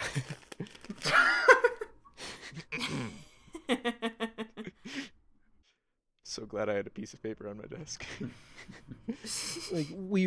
We've read 2 chapters here, so we do know some of these details, and we can't dance around. At least the immediate aftermath of this, Kaladin does survive. We do know this. So, but it's good to see Bridge 4 saying what they can to say their goodbyes. Even if we saw in the last chapter where Kaladin was talking about how at least then you'd be rid of me, and they said, well, we don't want to be rid of you. So it's quite a change from where Bridge 4 started. Kaladin then tells his friends, tell everyone else, I am literally Kelsier. Just do the Kelsier speech. Literally the same thing. I'll have what he's having. I'll have what he's having. Yeah, he says, this is what's going to happen after the storm. You're going to bring the bridge crew out. You're going to have them look at me, and I'm going to have survived. And it's a very dramatic scene, and it is one that does feel a lot like something Kelsier would say. And they go back inside, and he kind of goes back over that with Syl, and says, and Syl says, what if you don't survive? And Cal is thinking about gambling and how, it didn't take that long after he left home to in the army to start learning to gamble and just doing it to pass the time. And he's gone all in here, or rather in for all. Yeah, all in is trademarked. Can't exactly. Say that. As he puts it, if he does die, that's what everyone already expects. So they come out, they see that he's died, they feel terrible about it, and life goes on. That's how it was going to go. But if he does live, then we've got something quite different. So he's made this bet, and as he's just kind of going through his final thoughts as he can see the storm approaching. We'll see if he can get a queen in breakneck. Yeah. That game that is definitely not gambling because they are absolutely not betting on the future, but merely on the present that they do not know about yet. Of course. And then bam. And then the storm wall hits. I will say, I'm kind of shocked. Like, it has been a growing trend in this book of Brandon asking so many questions and refusing to answer any of them. I was kind of shocked we got a Kaladin chapter right away, because if I was Brandon, I would have, like, left on the storm hits, and then gone to, like, 4 straight Shallan chapters before we check back in with them. It was very interesting to place episode chapter breaks around this section, because, and actually looking forward, the next chapter that we did not read is also a pretty notable one. So it was, do I cut it after chapter 36? Do I cut it before that, which is where I did, or do I cut it right here with the storm starting, and then we go to another episode? So there were choices to be made there. You picked a nicer option. I was going to say, I have no idea what 36 is. Well, I mean, I think you picked correctly, because I have no idea about 36, but I'm pretty sure Sam and I were both confident that Kaladin was going to survive, so, like, I don't think it would have been the biggest cliffhanger in the world. I'm glad that we got the breakdown we did. It would have been great, though. For the rest of the book, it's just like, it's a Kaladin chapter, and then it's just like 30 blank pages in a row, because he's dead. And then it goes back to... It would be really embarrassing if we were to, like, end on some kind of cliffhanger and I just assume that the character is dead, even though the character definitely is confirmed to have survived in the very next chapter. I would hate for that to ever happen to me. It would make you feel very silly about it. Mm-hmm. Anyway, let's go to this next chapter. We do have to divert again for an epigraph. We're talking more about Urithiru. And how many wanted it to be built in Alethala, but it could not be, and it was built in the place nearest to Honor. This is apparently one of the oldest surviving mentions of Urithiru. We also, because Brandon hates me, get 4 faces that are all the same in this chapter, which is the first time in a long time that's happened. But it is the king... Yezrian/Yezereze/ Stormfather, maybe, because it's storm time, baby. I'm asking for consistency, please. I just need to know the rules. So yeah, this is a direct high storm experienced by someone in it in the worst circumstance. And I'm going to get this out of the way because it is frustratingly accurate for a chapter that does have a lot of weight to it. After reading this chapter, Sam posted a clip from King of the Hill he's now helpfully reposted it, of Hank Hill in a hurricane, naked, holding onto a telephone pole. It's all I could picture. Because, yeah, this is... I say this so often during Kaladin chapters, this is the worst. He's having a bad time. Bad time. He's being literally, like, blown around by this rope tied to his feet. As he's being thrown around in the storm, he can still barely hear Syl, and she tells him to hold on to the roof, which he does manage to do. He gets himself onto the roof, holding onto the ring that the rope is tied to, so is at least not being, like, whipped around and slammed into the wall, but is trying to just kind of head off an entire hurricane there, hanging on the roof. I took very little notes before the line break. I was just reading. I really enjoyed this bit. Yeah, no, it's a really vivid scene. There's a moment here that is one of my favorite visual scenes in this whole book, which is Syl standing in front of him on the roof, trying to push the storm around him. It's so cool. Yeah, it was really sweet. in the middle of this storm, he sees something even more out there than everything he's already experiencing, because there's a moment of the storm suddenly going quiet when he's also been slammed against the wall and doesn't quite know what he's seeing. But yeah, there's suddenly no wind, no rain. Sees this enormous face in the dark.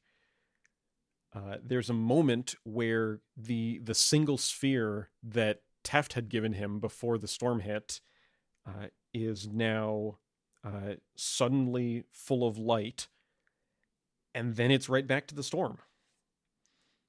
And then he does get knocked unconscious.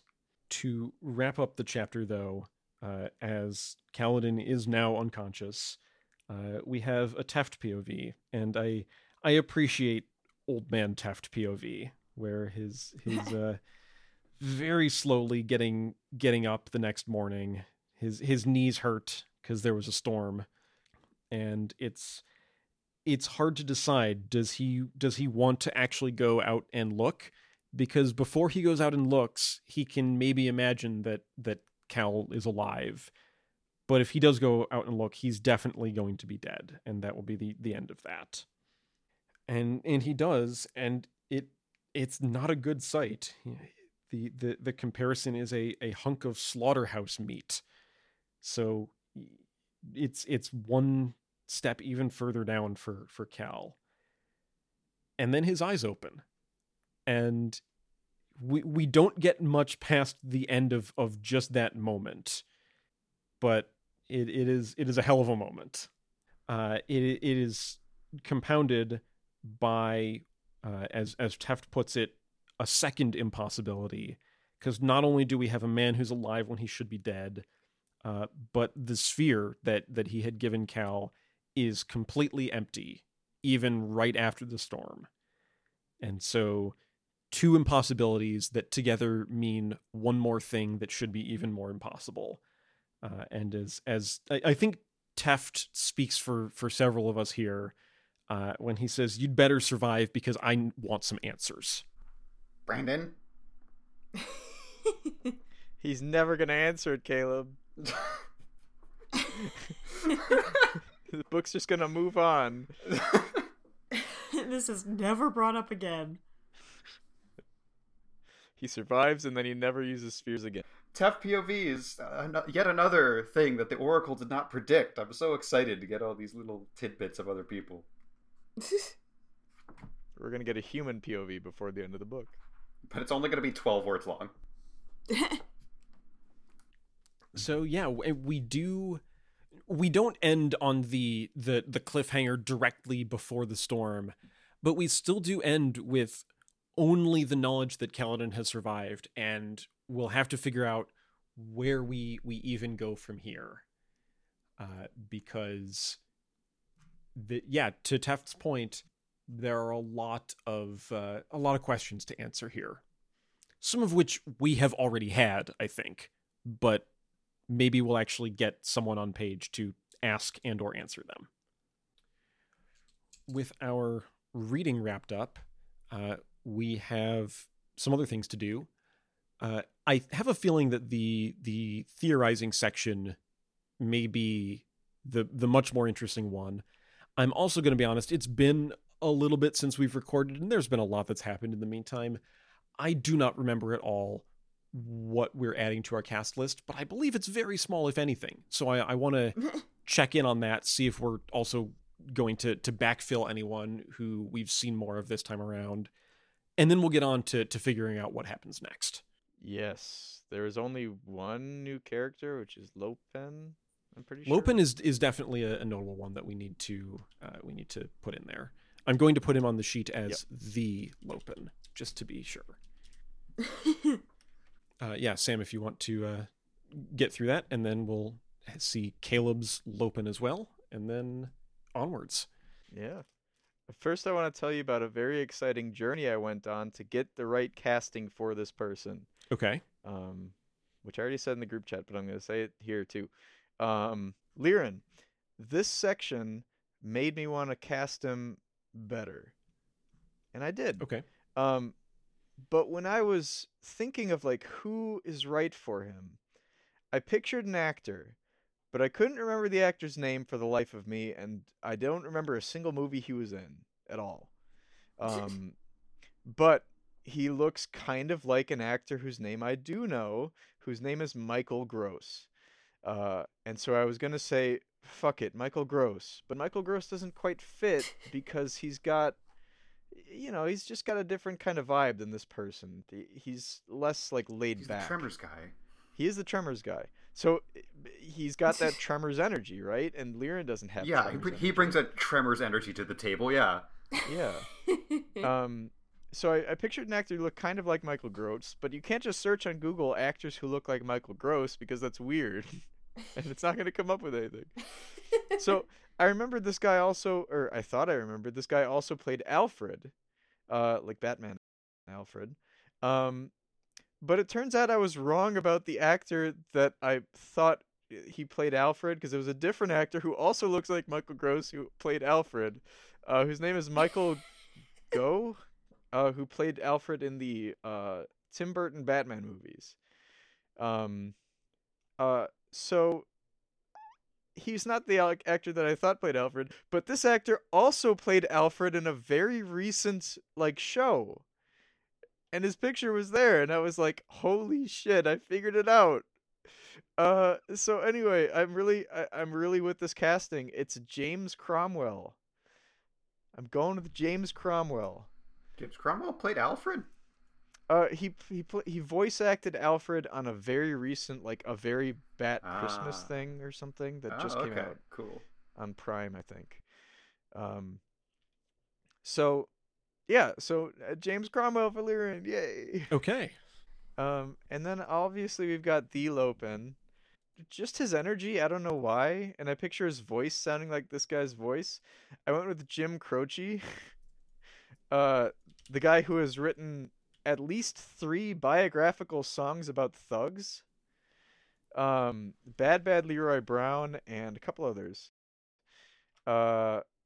So that's who I picture. Even though it's nonsense and he's a singer and he might already be dead. I don't know. Yeah, he died in 1973 at the age of 30. Oh, jeez. Well, okay. I get the vibe though. Like looking at his picture, I get the vibe with Lopen. Yeah, and his voice too is I just picture Lopen's voice as being his voice. Okay. So there you go. There we go. Now, Caleb, you did say that this may be the mythical only one cast episode, but I'm also not putting it past you to have also cast someone else, so I am going to double check. How many are you adding to the list? Yeah, Justin, a lot of times you'll say, I don't think we had anyone to add this week, or we only have one person to add this week, and frequently I'll come up with some minor character that I've also cast. Teft, you may add another impossibility to the list, because I indeed only have one person to cast, and that is Lopen. Okay. My gosh. And I went with Eugenio Derbez. He was in Coda. That's all I've got. It feels weird for me to just say that's it. I'm done. That feels off. The energy, the vibes are off now. But yeah, that's all I've got for casting. Okay. Yeah, we will. We'll see. I haven't looked ahead yet to our next episode to see how much the cast list will expand. We are more than halfway through this book at this point, so you would think that things would start to slow down. Oh, you would think, but we all read Elantris. Yeah, we'll see. But yeah, I think the much more interesting part is going to figure out where we go from here. We did have a couple of payoffs. I believe it was 2 episodes ago, where Sam, you had the very specific string of Kaladin's actions trying to improve Bridge 4 will backfire while he is doing something to try to protect his men, and Sadeas will string him up in the storm for this. So that just all happened. Yeah. I'm glad that happened. Huge dubs. Yeah. Woo. Um, we saw something unusual happen with the sphere, and Teft certainly has questions. We don't quite have answers yet, but that was something that Caleb, you mentioned something in that vein, but I don't know if we've actually seen what actually happened there yet.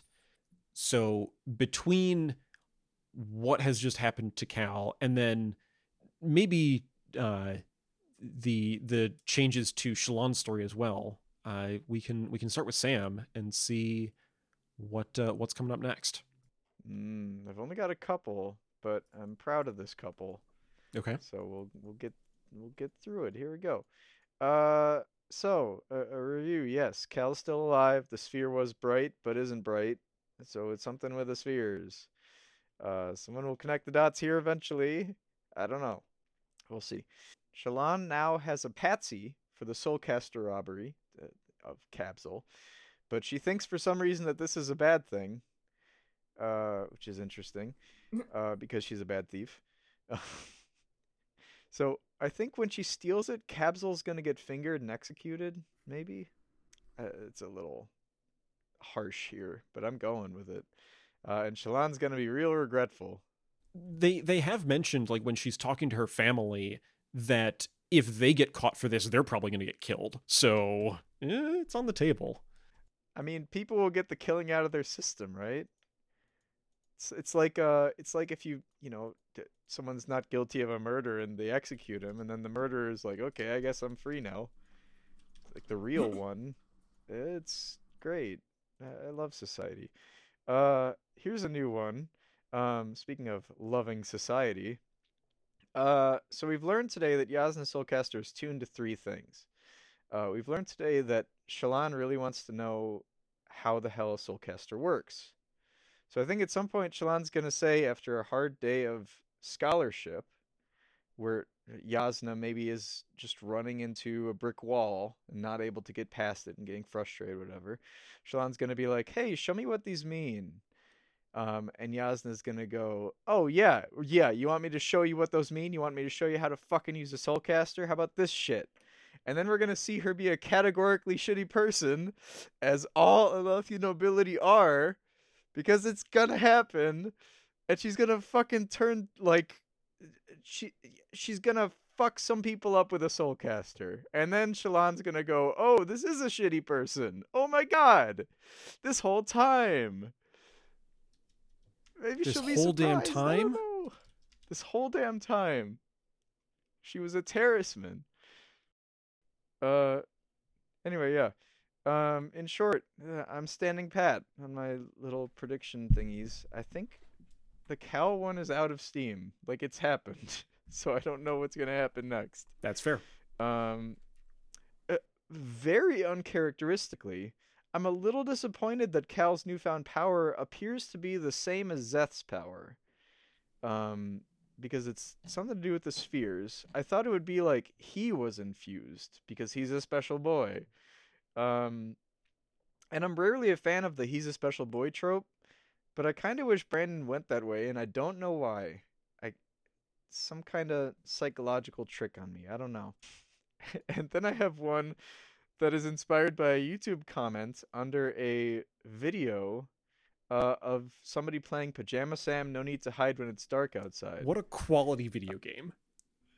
Yes. Is that perhaps a video of someone training AI to play Pajama Sam? It is. When It's Dark Outside. God, that video is so good. I love that. That It's was so great. Yeah.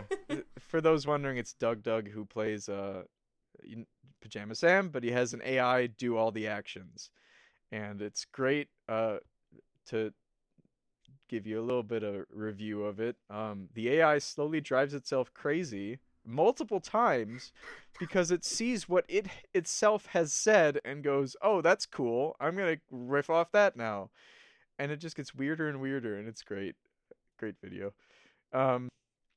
But there's a YouTube comment under it in which somebody points out that the only person who provides his actual name and says, my name is Sam. And in this mythical world, everybody else says, you can call me, or whatever, or people call me this. Yeah, exactly. including a cart named Mud and a well that goes through a million different names, and one of them is Exogomper. And the theory that this YouTube comment had was Fae folk can't give their true names or they'll be owned by the person who knows it. Legendarily, apparently. Maybe Brandon went off that. Maybe Syl's not her real name. And she's actually someone else. I don't know what I'm predicting. But that's what I'm predicting. I don't know what she is. Stand by. And Okay. I'm also going to remember that I said this so I can actually pay attention to it. Because I might forget. The real name is High Demon Elgrim, actually. Yes, with the fuel hammer. All right. Yeah, that one I think we will have to keep a somewhat longer view on to see if we see anything about that. All right. Does that wrap it up for this episode for you? Yeah, that's it, and that's all. Okay. We'll see where that goes. For Caleb, how about you? I've got a few like assorted thoughts that are not quite theories, and then we're gonna go into theories. I don't think I have a ton, but I always say that, and so no promises. One is just a thing. I was looking back at previous chapters because I was trying to figure out what to post for the Instagram thing, and I found a point where Dalinar and Sadeas are talking, and Dalinar's like, "Well, you should be willing to do anything that you want all of the people below you to do," and Sadeas goes, "Well, I wouldn't cut ditches," and that was like 15 chapters before Dalinar does in fact do that, which I thought was really cool foreshadowing that I had not picked up on before. Random thought of like, I'm not saying they should, but why aren't they using Parchman as bridge crews? Because it's very clear that the people of this world don't really see Parchman as people, but they can carry things around. That's like their main job. So I'm just curious why they don't even attempt to do that. Also, what's going on with the Parchman? What's going on with the fucking Parshendi, Brandon? I don't know. We'll see. Kaladin sees a face in the storm. I hope that's like a singular moment of him awakening his powers or something. I really hope it's not like every storm is sentient and has the spirit of Yezreen within it directing it. Because I don't know. Feels very Dead Space 3 to me of like, hey, here's this terrifying thing, but it's also really big, and that makes it automatically scarier, right? Big thing is scary. And I don't know, I just think it's kind of silly sometimes. There's a moment during the bridge run where Kaladin notes it feels like he was pulling the bridge behind him, which does sound like lashing. I do think he's probably, like Sam said, getting the same or similar powers to Zeth, which I'm excited to see. It was a prediction I had significantly earlier of Capsule might be here to steal the Soulcaster. And now we've run into that weird moment of like, well, now a character has brought it up, which seems like it makes it way less likely that it will actually happen and that it is just the setup for Capsule will be the fall guy. But I also am not forgetting the time that Vin said that I thought, hey, I think the deepness might be the mist. And then Vince said, hey, I think the deepness might be the mist. And Sazed said, yeah, maybe, but probably not. And then like 10 chapters later, it's like, yeah, no, yep, she was right. That's what it is. So I know it's not always as simple as a character suggests this, so therefore it's not true. So I don't know. I think we are going to get the weird moral dilemma of Shallan going, well, should I blame it on Capsule or not? I think it would also be interesting of like after she makes that decision, and my assumption is she will not make him the fall guy because she's got a little crush on him. The reveal that, oh yeah, but also Yasna was right. He is there to steal it. I think that would be kind of a fun twist and reverse twist. Mm-hmm. So that's all I have on the main storyline. And then we have the everlasting question: what the fuck's going on with these epigraphs? Because now I think Sam and I are both on the same page of like these are very, very likely Yasna's notes. I think we do think that for part 3, but what's she up to, man? What's she doing? And what do these things possibly mean? So I went through the text a little bit to get some guesses going. They lived high atop a place no man could reach, but all could visit. The tower itself, crafted by the hands of no man. Hey, the Tower City. That sounds kind of like a tower. And also, I guess if it's like actually the size of an entire city, it could like refer to the Shattered Plains as a whole. But like the tower sounds like the tower with the capital T. It's mentioned that that is from 3 centuries after Recreants, which I think is when the Knights Radiant went rogue. We haven't talked a lot about the Recreants, but I think that's what that refers to. So then I got this little stew going of all right, maybe building off my previous theory about the Radiants and the Parshendi. Maybe we're building towards this of like, and the tower was Urithiru. It all checks out.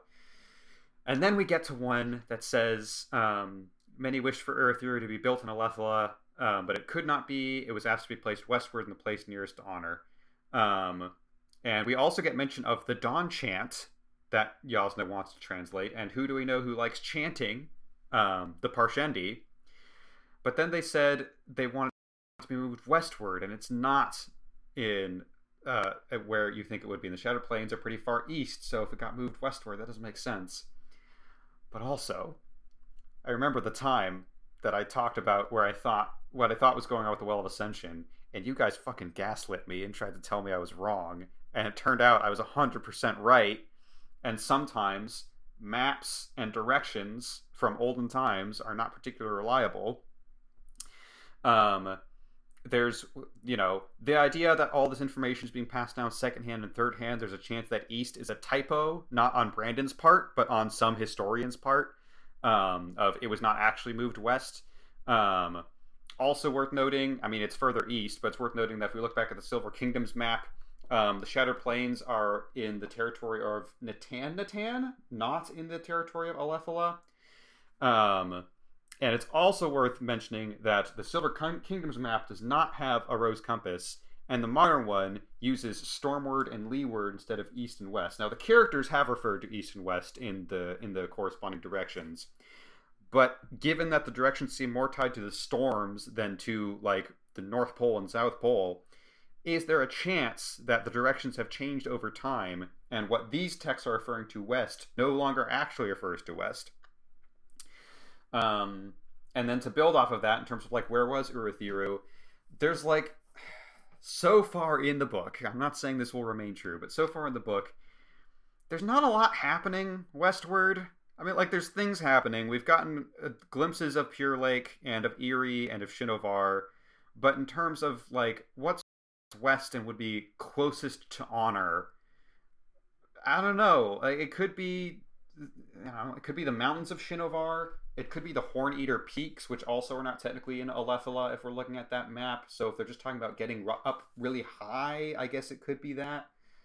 But I don't know. It just doesn't check out for me. So my gut is telling me the westward thing is a little bit of a misdirect, and that's the tower that they're reading about in these fables and texts is in fact referring to the Shattered Plains, where all this shit is already going down. And yeah, I don't know. I'm not getting enough evidence that I feel confident in it, but I'm getting enough evidence to not back down from the Parshendi Knights Radiant theory. And I don't know. It'd be really interesting if that was correct, and I'm excited to see if it is or not. But that's all I've got. All right. We will we'll have to keep looking back at the map and seeing if we can place some things. Okay, that will pretty much do it for our episode today. We have, in fact, remembered how to record this podcast, and we'll be able to get this online and have you listen to it, which you've now done so because it's nearly the end of the episode. We did it. We did the thing. Going on to our next episode, we have 4 chapters here. That's 36 through 39. And interestingly, when I was talking about having to figure out where to cut chapters or where to cut episodes, a couple of episodes ago, we were kind of joking about how silly it seemed that in the 2-volume paperback printing of The Way of Kings, the split between the volumes is not actually at the end of a part. The split is actually right after chapter 36, which is like it is a reasonable place to split the book in half. So we were one episode or one chapter off of that. So we'll do 36, and then we'll get to keep going right into what would be the second volume of The Way of Kings with 37, 8, and 9. Interesting. But when we do that, we will be posting it as we do for every episode on alwaysanotherpodcast.com. You can email us at contact@alwaysanotherpodcast.com. You can also find us on social media, on Twitter at alwaysanotherpod, Instagram alwaysanotherpod, and Mastodon alwaysanotherpod at kind.social. I do want to thank the multiple people via email and I think Instagram comment, and I think one other. Right, the last one was a friend of mine who sent it on Discord, who Yes. clarified that adverse inference is the term we were thinking of, where you have to Hell assume yeah. that the missing evidence is as worse as it could be. I love it that people replied. It's thank you, because Yeah, I no, searched unironically. so hard.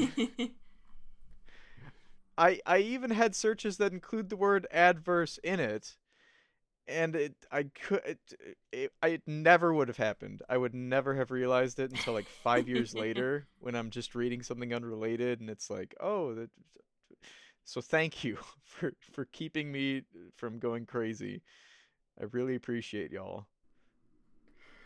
Justin, I was really hoping you were going to say thank you to all these people for answering the question, and then not actually say the phrase adverse inference, and be like, and if you want to know what we were all talking about, check the comment. Like, just use that to drive engagement. Oh, I missed my Make you chance there. click. I missed my chance. All right, yep, that will do it for us here. We will be back to our reading, back to our recording, and making more progress through The Way of Kings. Be right back. I'm gonna go make a Pepsi coffee cocktail.